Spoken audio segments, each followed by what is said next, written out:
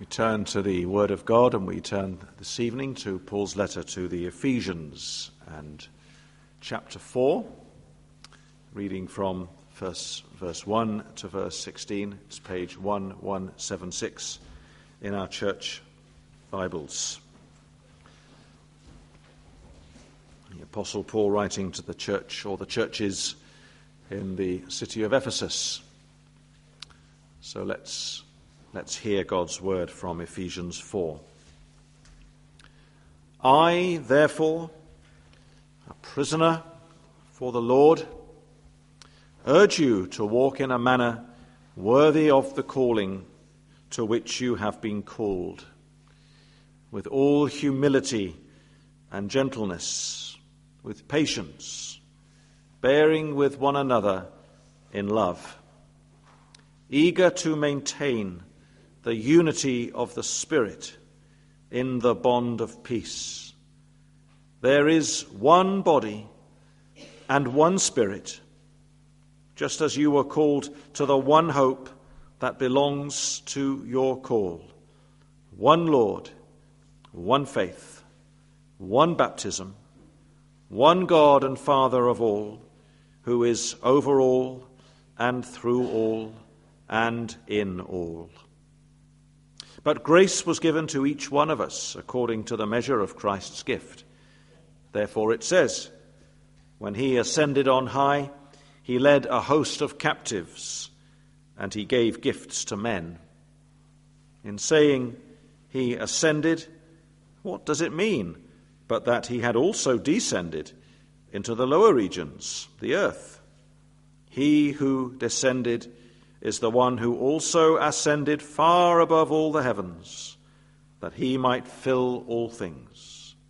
And he gave the apostles, the prophets, the evangelists, the shepherds and teachers, to equip the saints for the work of ministry, for building up the body of Christ, until we all attain to the unity of the faith and of the knowledge of the Son of God, to mature manhood, to the measure of the stature of the fullness of Christ, so that we may no longer be children, tossed to and fro by the waves, and carried about by every wind of doctrine, by human cunning, by craftiness in deceitful schemes.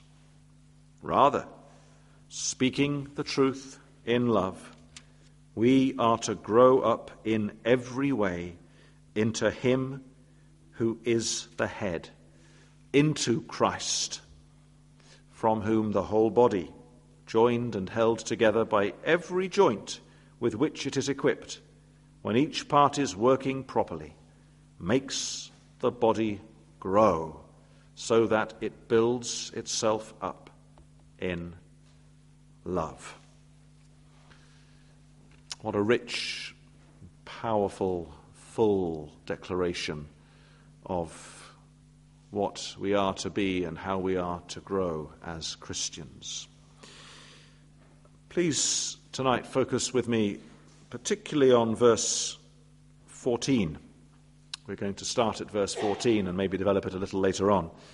But verse 14 I will simply read as it is in our text. So that we may no longer be children, tossed to and fro by the waves, and carried about by every wind of doctrine, by human cunning, by craftiness in deceitful schemes. We began last week to look at this great subject of Christian maturity, of being grown-up Christians. And we said that if there were one great, all-embracing motivation that Paul the Apostle had for all the churches that he was associated with, it would surely be this. He longed to present everyone mature in Christ. He was laboring, praying, working, seeking that every member of the body of Christ should be brought together to maturity.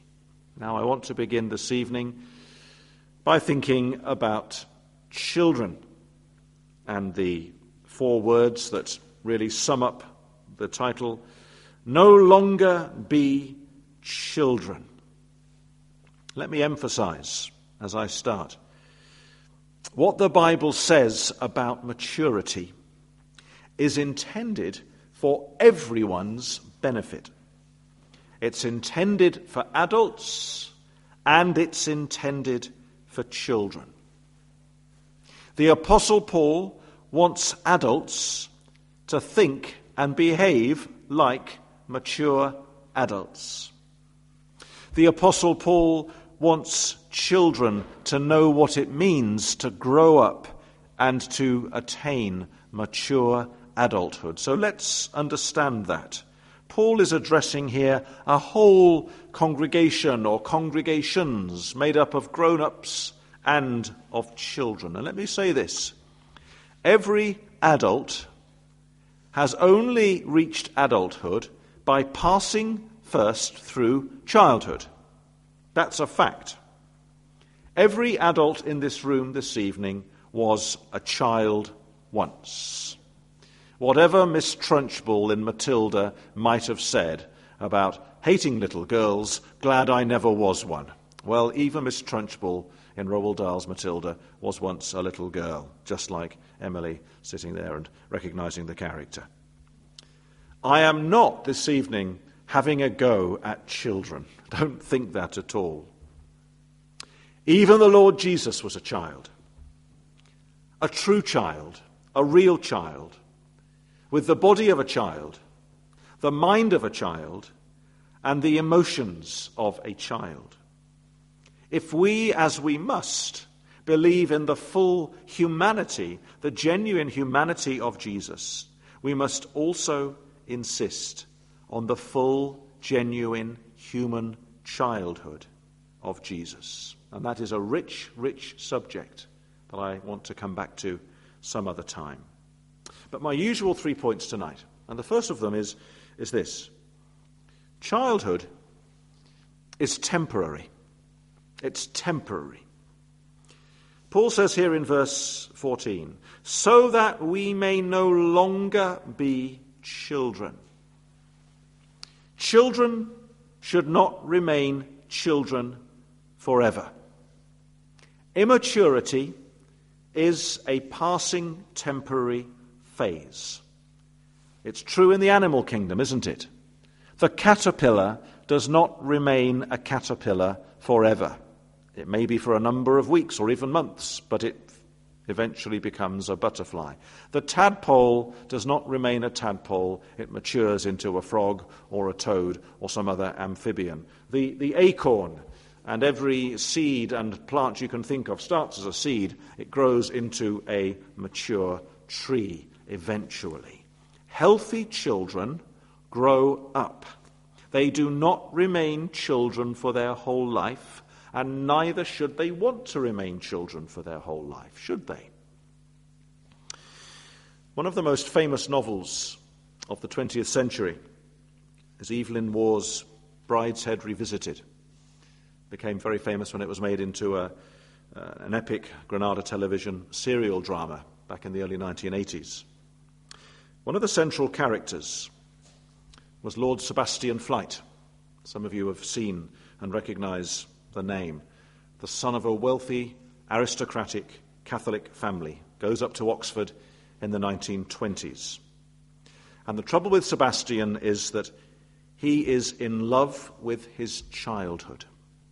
And he can never move beyond it. He's attached to his nanny. He's attached to his teddy bear at the age of 19. And as he grows older and realizes he's got to face adult responsibilities, he becomes increasingly unhappy. He seeks to escape from that. He turns to drink, and his life is ultimately ruined. And that is what happens when somebody never, ever grows up. As adults, we may find children, particularly small children, endearing and amiable. It's fun to work with children. We enjoyed a few weeks ago, many of us, the Holiday Bible Club. But we should not want children to remain little children forever. Adults who always want to be surrounded by small children and never want any adult company and want the small children to forever remain small children are usually still small children themselves. It's not the way to remain. What can we say about childhood, about this temporary phase of childhood? Children are by their very nature dependent. They are utterly dependent.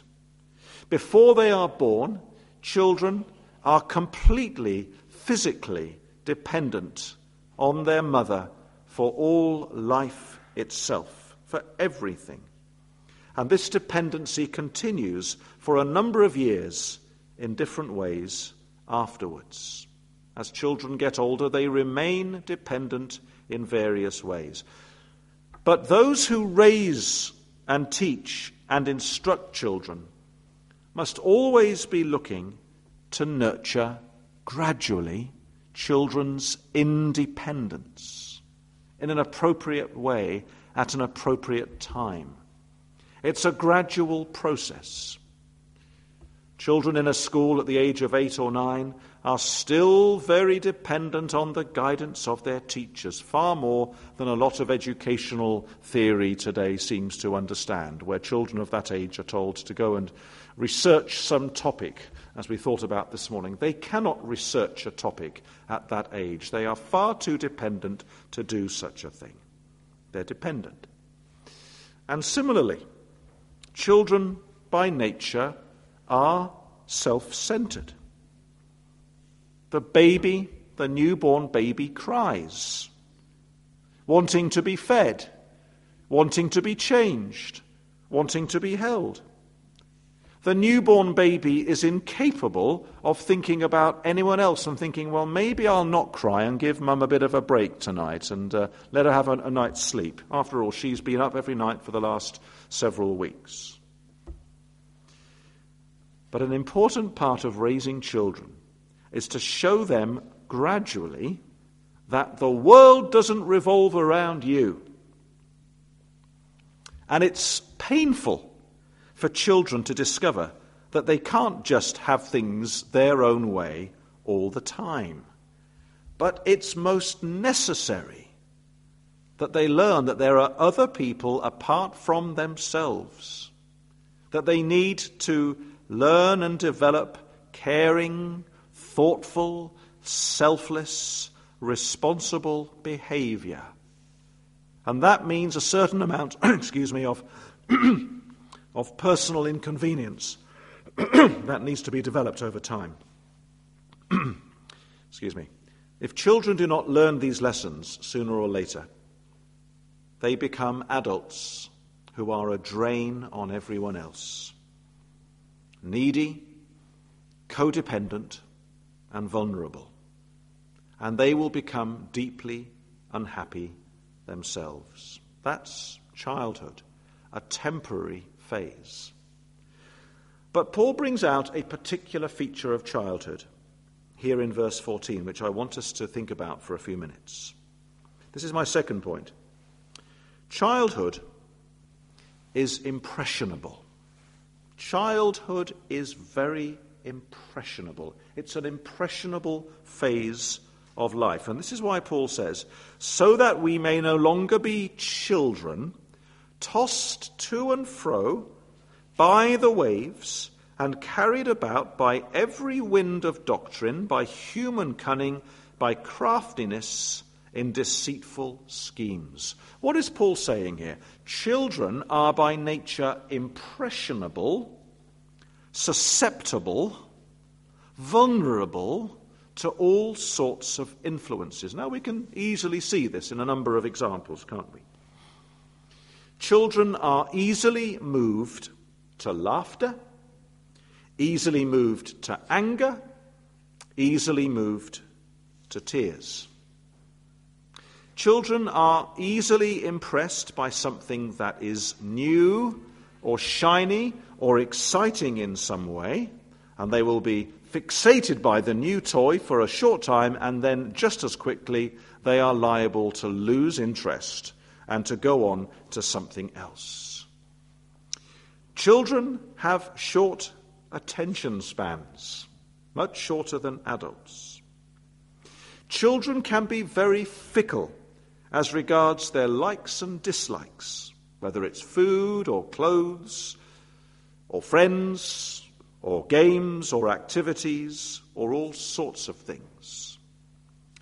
And children can easily be taken in by other people.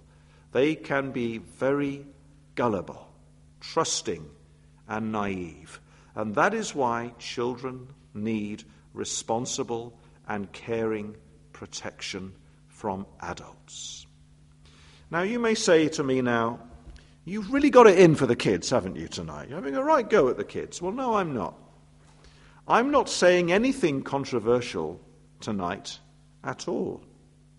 I'm only saying what we all know to be true from observation and experience. I'm not describing some medical or psychological condition that some children may have. I am simply stating what children are like. And this is the point. This is the real issue. We're not talking about children and having a lecture about childhood. We're thinking about how childishness can persist into adulthood and into adult Christians. Now, this is the point. The Apostle Paul is applying all this to the church in Ephesus, to the believers in that city, to the adults first. And he's applying it in a spiritual sense. And this is what he is saying to them. Don't be children in your thinking. Don't be easily swayed and influenced and convinced and persuaded by anyone and everyone you come across. Don't be ever learning but never coming to a knowledge of the truth. That is a fatal way for you to be. But the trouble is that too many adult Christians are like this. They're easily swayed by the latest fad, the latest fashion, the latest craze. They easily jump on the latest bandwagon. Have you heard what they're doing down at that church, such and such a church? Why aren't we doing that in our church? It works for them, it'll work for us. And then a week later they hear about some other church somewhere else, and they've got some new idea about what our church should be doing. And this becomes an added danger in our days of social media. That seems to be a particular application where you can scroll down your Facebook page or whatever it might be and read about 10 different varieties of Christian ministry in about 10 minutes. And that is no way to achieve maturity and stability. Let me use an analogy from aviation. It's quite clear that here in verse 14, Paul is not thinking of aviation. It didn't exist in those days. He was thinking of nautical travel. He was thinking of a boat or a ship that is being tossed about by every wind and every wave that comes towards it. But let me use this analogy from the world of flight. Not that I have ever flown a plane in my life, although I did take control of a glider once for about 5 or 10 minutes at 2,000 feet. But I'm learning this from my valuable experience on a Microsoft flight simulator software that I had on my computer about 20-odd years ago. And my point is this. As Christians, we must be like large, robust Boeing 787s, and not like little, lightweight, flimsy Cessna 150s. What's a Cessna? It's a light aircraft. It's vulnerable to being blown about very easily. It changes direction very quickly. You put your hands on the control and whoosh, it turns and it twists. The wind blows and it's caught by the wind and it's going this way and that way. It jerks around and it's always changing direction. That is a light aircraft. But the Boeing, a larger, heavier aircraft, is steered and controlled very differently. It takes off, settles on a course of maybe several hundred or even several thousand miles, and it maintains its course. If it needs to make an alteration, it makes a smooth, slow, definite alteration in its direction. Smooth and slow and decisive.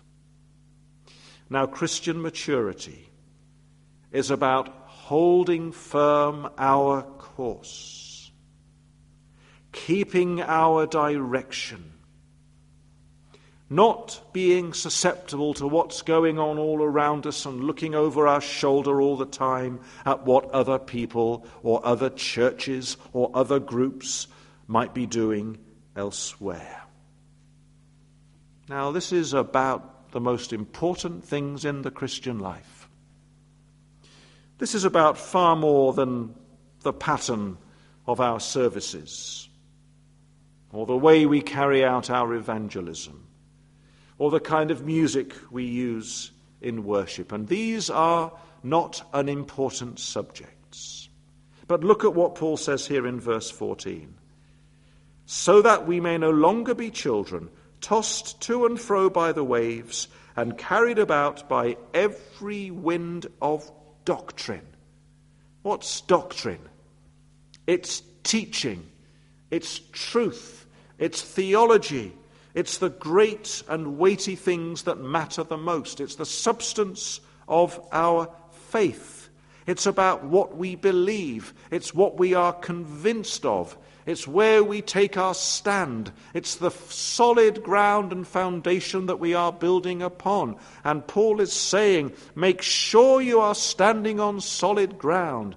Don't stand on some kind of cakewalk. Remember cakewalks in fairs that would go up and down and round, and you can't keep your footing? Don't go on some kind of roundabout or helter-skelter. Stay firm, know where you're going, go straight and walk firmly on that solid ground. Do you remember again this morning we looked at 2 Timothy 3, verse 14, where Paul is writing to Timothy, and he says this to him, words that again are very applicable to tonight. But as for you, continue in what you have learned and firmly believed. You hear that? Firmly believed. This is truth. On this I take my stand.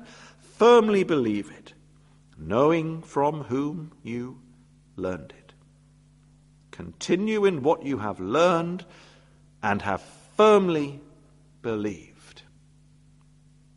Because if our doctrine is all over the place,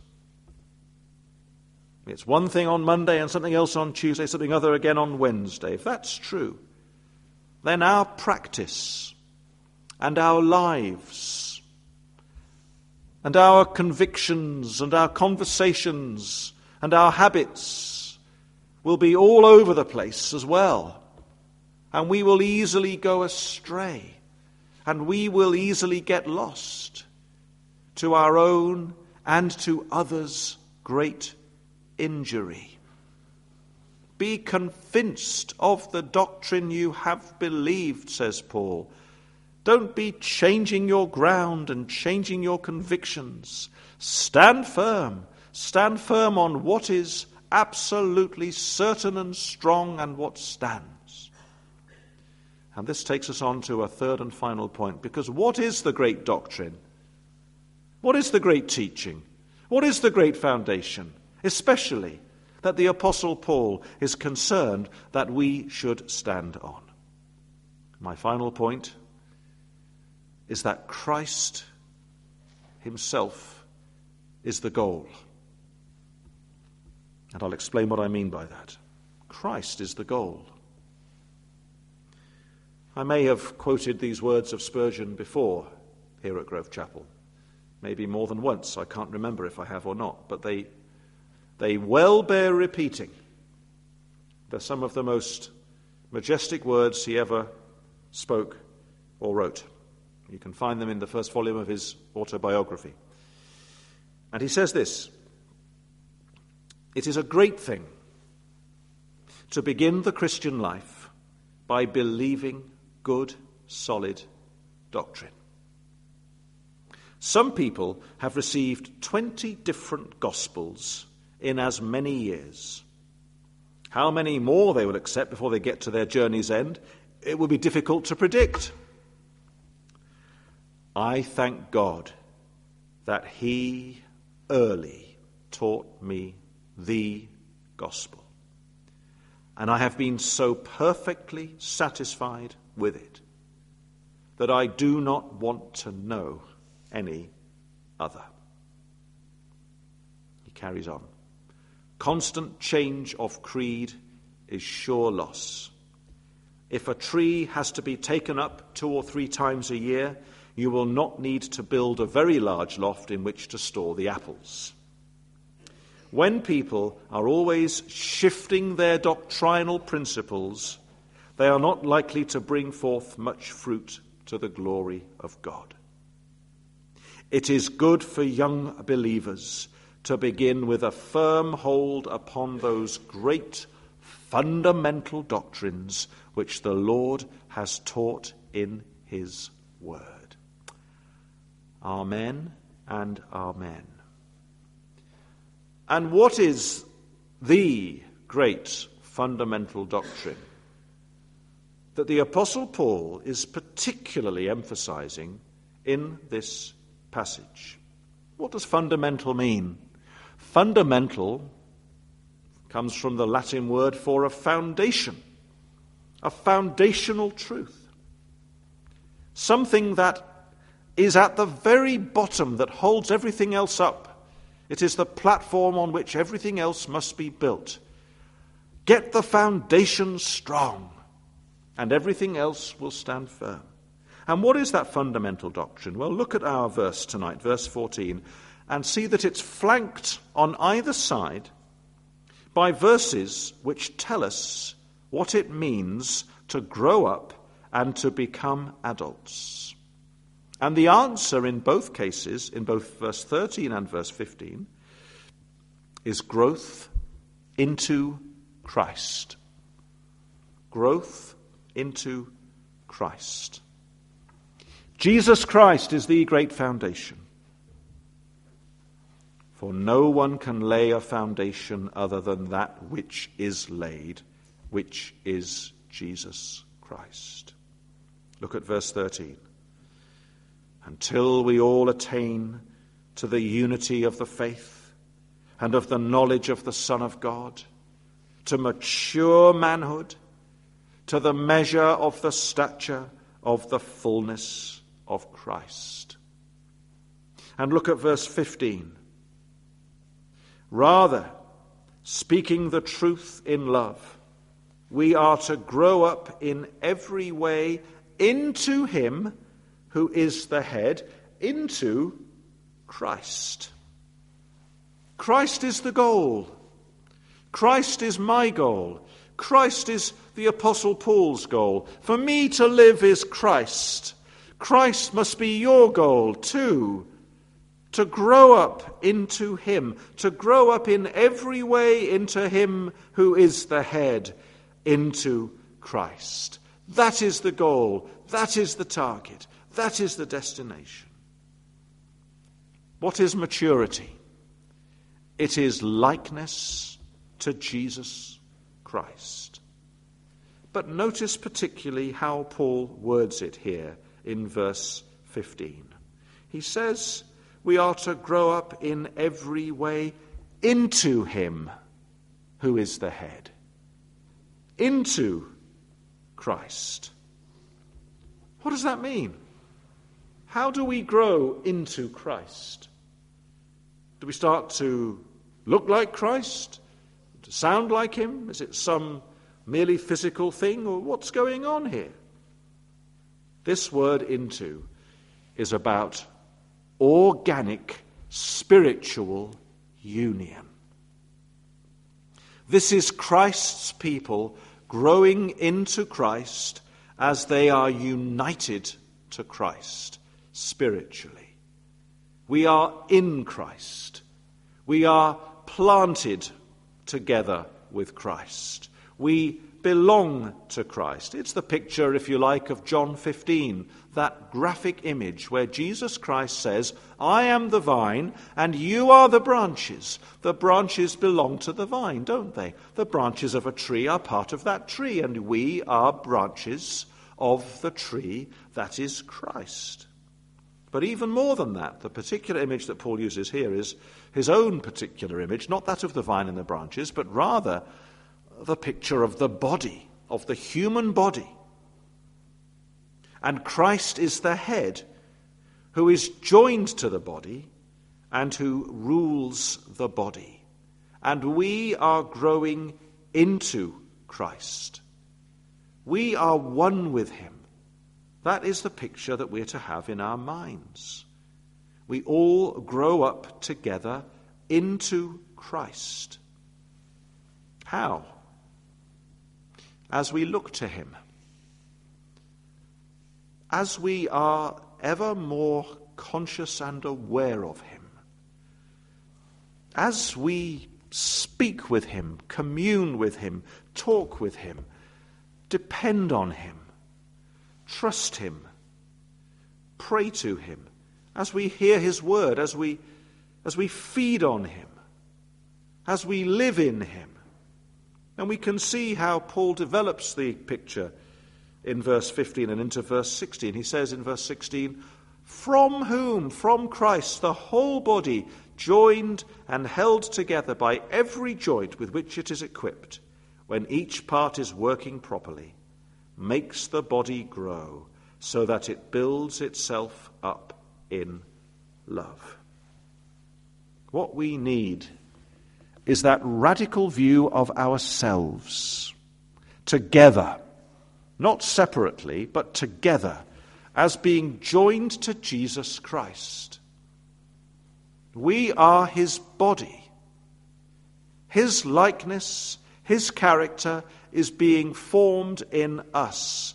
And our goal is to be that that character should be matured in us all, as individuals, but perhaps even more in this text, as a body of people together. That is what Paul is motivated by. He goes round the churches, he looks at Galatia, he looks at Ephesus, he looks at Philippi, he looks at all of them, and he's looking to see Christ being formed and Christ, as it were, being matured in the lives of those people. Now, there's such a lot here, isn't there? And I want to come back to that maybe next week. But let me close by thinking about what we're about to do in taking the Lord's Supper. What is the Lord's Supper? It is a visible representation of what I've just been attempting to describe. We feed on Jesus Christ because he is our life. What is your life apart from Jesus? What will happen to your life unless you are joined to Jesus Christ and actively feeding on him? You know what our Lord says? Any branch that does not bear fruit withers and is cut off and is burned. We can bear no fruit and we can live no lasting life unless we are joined to Jesus Christ. And the very physical act of our eating and drinking mirrors the spiritual act of our souls feeding on Christ, gaining from Christ all life and all growth as we grow up into maturity together. May that be our goal, every one of us. We'll pray together.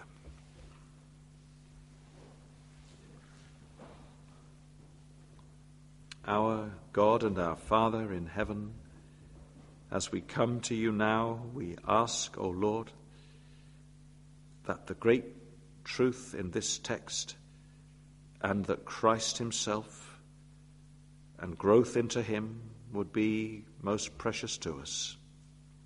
O Lord, may we leave behind childish ways. May we know that we are rooted and grounded deep in the Saviour and in his love. May we all, O Lord, know what it is to attain to that unity of the faith and the knowledge of the Son of God, to mature manhood, to the measure of the stature of the fullness of Christ. And, O Lord, as we eat and drink, may there be a corresponding eating and drinking of our souls, reaching out and embracing and receiving our Saviour into our lives more and more, into our minds, into our hearts. Christ, who is our life, Christ, who is our salvation. We pray that we would be filled with him now, and we pray in his name. Amen.